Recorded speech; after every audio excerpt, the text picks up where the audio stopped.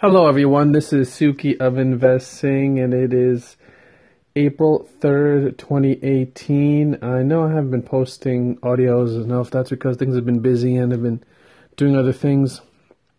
Just want to touch base on the Spotify IPO because they did what's called a direct listing and not a tradition, which is not a traditional IPO, whereas in a traditional IPO, they do what's called a roadshow where they go and pitch investors and institutions to buy into their company in order to raise capital.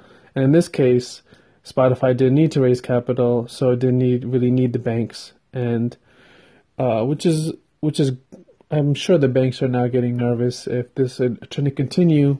I'm sure some of the banks are now looking into other avenues to make money and how to get in on this if this continues to be a trend. Also about the IPO was that the opening price was dictated by buyer-sell orders on the exchange itself rather than the underwriters.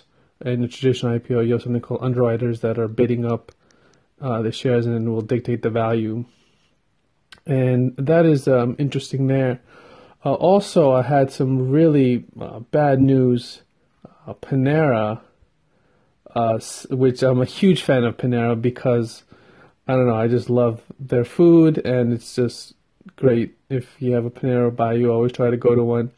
They had a data breach and they knew about it for 8 months and they didn't do anything about it. So that, I don't know if I'm going to be eating at Panera anymore. I probably still will because their food is really good. However, that really broke my heart. So I wanted to touch base on that. And I will speak to you all soon. All right, take care. Bye-bye.